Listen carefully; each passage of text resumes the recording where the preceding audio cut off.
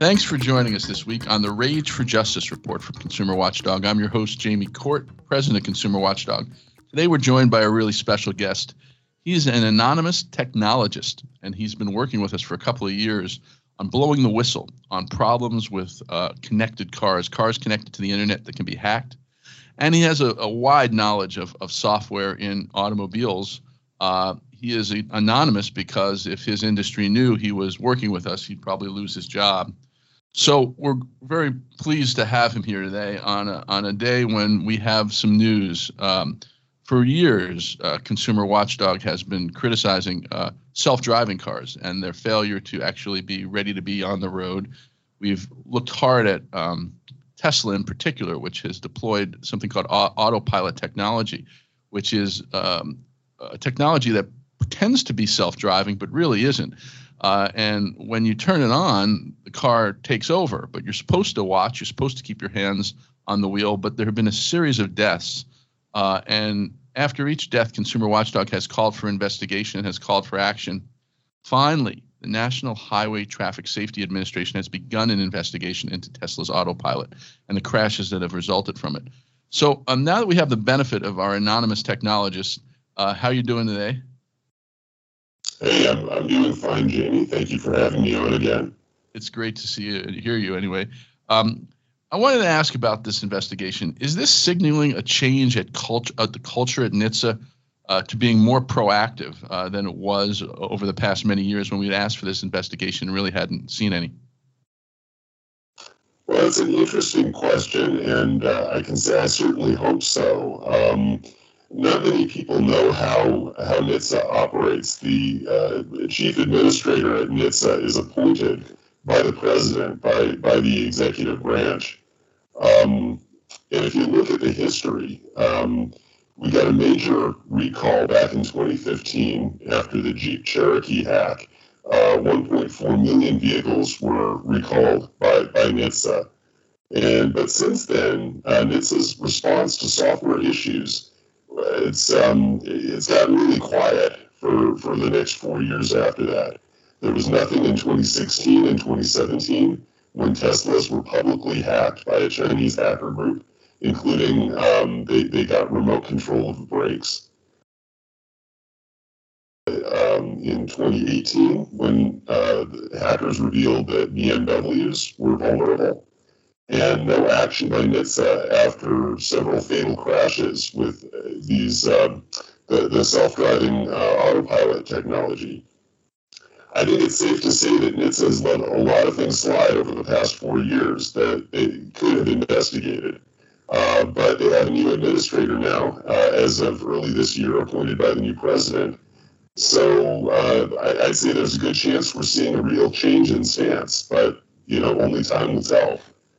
Well, it's interesting because the NHTSA General Counsel is a woman named Ann Carlson, who's an old friend of Consumer Watchdog. She worked at UCLA in a clinical law program, and she is, I can tell you, independent-minded, safety-conscious. I don't know what you've heard about the actual administrator of NHTSA, or if you had experiences with him. Not too much, but I hear that he's from California. He's an expert on environmental regulations. But we'll have to see how it plays out, how he chooses to run the organization. And he was, I think, the deputy director of the Air Resources Board here. So he doesn't have the type of ties to the auto industry that the previous administrators have had. Under the Obama administrator, the previous administrators at both the Department of Transportation and NHTSA went to the auto industry right after, it went right through the revolving door. So we're not going to have that problem with this leadership. So I'm hopeful that they will be able to act. But what can NHTSA do with autopilot? Can they recall it? Well, so NHTSA can recall any vehicle when there is evidence of a safety-related defect. That's what they call it. That's the term they use. Now, it doesn't matter if the defect happens to be in software or in the hardware and the mechanics of the vehicle. It doesn't matter if the defect can be fixed through an over-the-air update. If it's something that affects the safety of the vehicle, then NHTSA has the authority to do a recall. But the fact is that the auto industry has a decades-long history of striving for safety and reliability. NHTSA has never before had to deal with something quite like Tesla and autopilot. I mean, we have a car company that is selling a product with disclaimers saying that it is beta quality software. In the fine print that it's experimental. I can't think of another case where the auto industry has ever done that before. So, is it okay to sell a car that's unsafe if you tell the consumer in advance in the fine print that it's unsafe? I think the regulators are still trying to figure out if they have the authority to step in that circumstance. Well, yeah, I mean, Tesla's basically turned us into guinea pigs.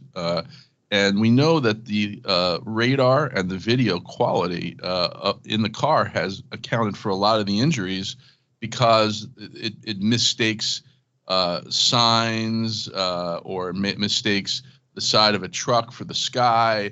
It's not a three-dimensional ability to detect problems the way the self-driving car industry has utilized something called LiDAR, which is a combination of radar and laser technology, which is much more expensive. So clearly Tesla didn't want to strive for that. So rather than going about it the way the other self-driving car companies are doing it, really slowly, methodical with expensive technology, and doing it with test drivers in cars, Tesla basically just put it in the hands of drivers and say, hey, for 10 grand, we'll turn this on and you can test it for us. And if you die, oh well, you're going to be part of history. You're a guinea pig.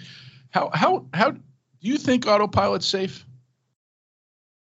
Well, I mean, you won't see me activating autopilot and then taking a nap at the wheel. I can tell you that. Listen, I don't care what Tesla's marketing says. There really is no such thing as a self-driving car that you can buy today. Creating a self-driving car, regardless of the technology that you're using, is a very, very difficult engineering problem. It really comes down. I mean, the sensors are only part of the story. The LiDAR or the video or the radar, whatever it is they happen to be using. It really comes down to the AI, the artificial intelligence, the computers that they have processing this data and trying to figure out what things mean. And frankly, I believe that the ability to drive a car and to do it safely is well beyond the capabilities of today's technology.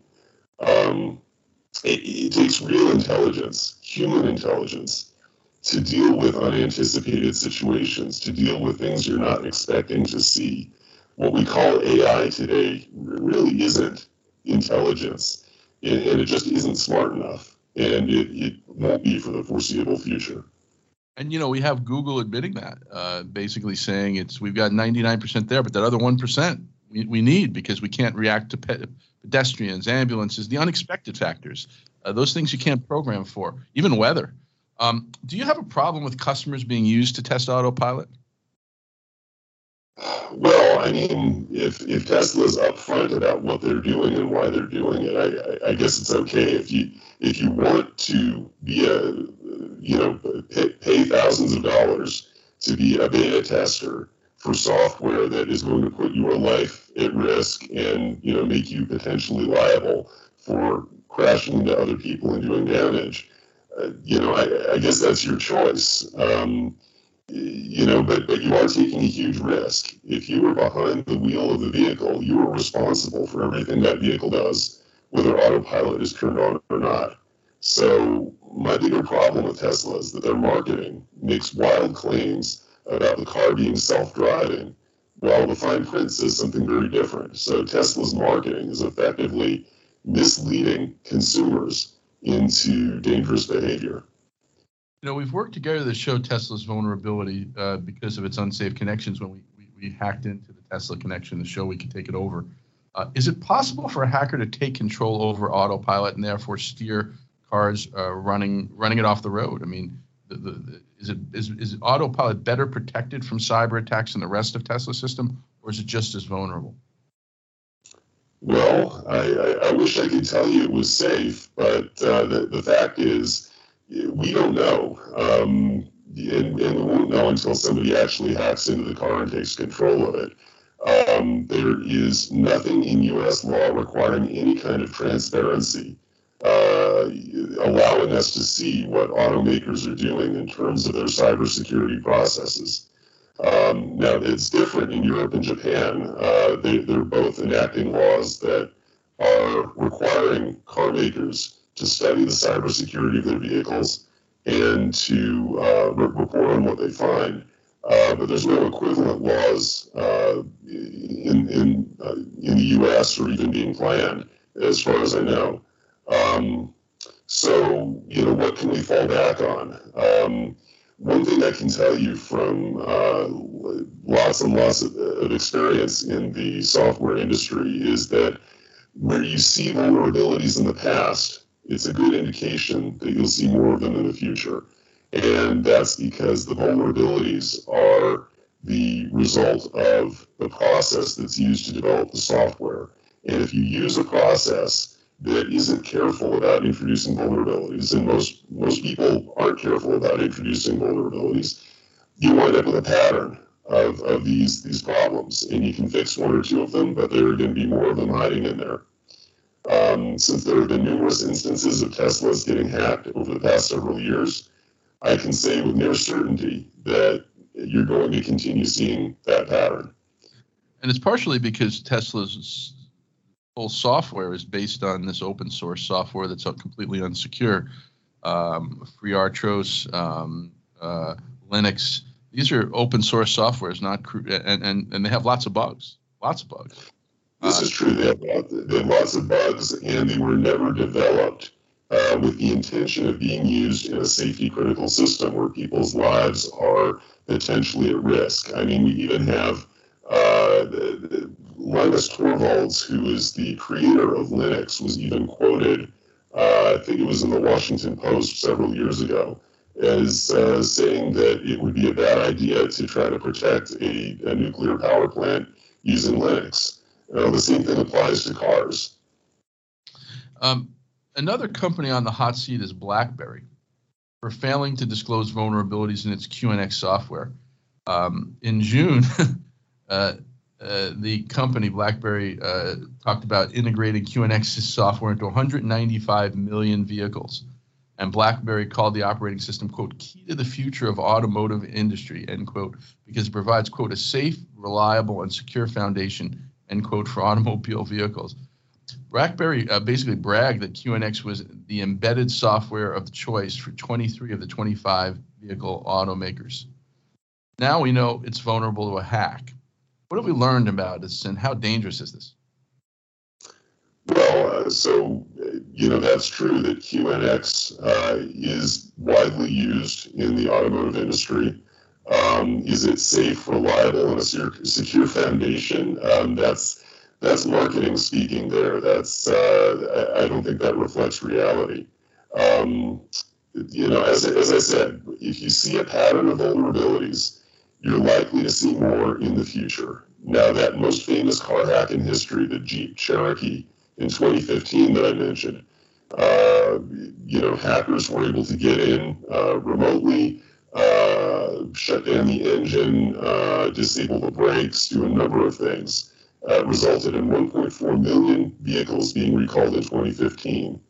That hack was also due to a vulnerability in the QNX operating system.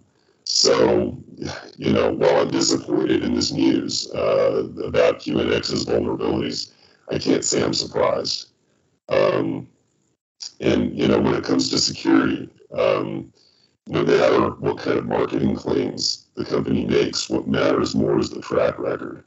And, software that's designed for smartphones, and this is coming from BlackBerry, that's not what I want to rely on to keep my car safe and to keep me safe in my car. As consumers, we need to demand better. Finally, Waymo, which is Google's self-driving spinoff, is considered a leader in the technology of self-driving space. They have fewer accidents per mile. They've done, I can't even imagine how many miles their self-driving cars have put on the road. And yet they recently said they're only 99% of the way there. And that next 1% to get to self-driving is going to take a long time. What does that mean? Well, so, Waymo has been working on this for a very long time. They are taking a different tack than, Tesla and some of these other companies, in that they're saying, in order to create a self-driving car, we can't do this at a price point that would be appealing to consumers. So we're going to throw all of the latest and greatest technology at it. We're going to have, multiple LiDAR sensors. We're going to have the most, very powerful computers processing all of that data and deciding what the car does. And they have done some remarkable things. You can there's a city in Arizona where you can actually hail one of these things with your smartphone, and it will take you for a ride. But one interesting thing is, one common place you might want to go in a hailed car would be the airport. They don't go to the airport. It's it's a little too confusing over there for the car to handle, and they acknowledge that. There was one story in this article about how there were like 3 or 4 cones in the middle of the road, and the Waymo taxi in Arizona, where they're testing this, was sitting there for 14 minutes until they sent someone out to move it, because it just didn't know what to do. It couldn't go around those 4 cones. It just couldn't understand what those 4 cones were, and so it didn't do anything. That's right, and this gets to what I said before about what we call artificial intelligence isn't really smart enough to handle something as complex as driving.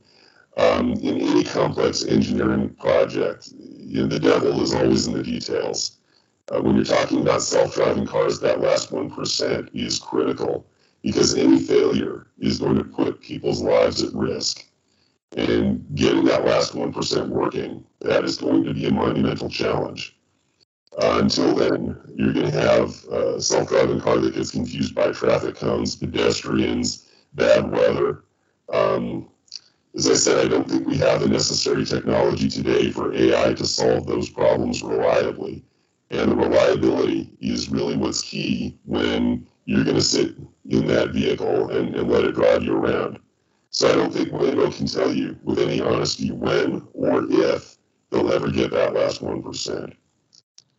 Well, I can tell you we're going to be out here monitoring the safety of all these so-called self-driving vehicles, and we're not going to allow them to get on the roads until they're truly safe, and it's only because of the help of folks like you who've stood up.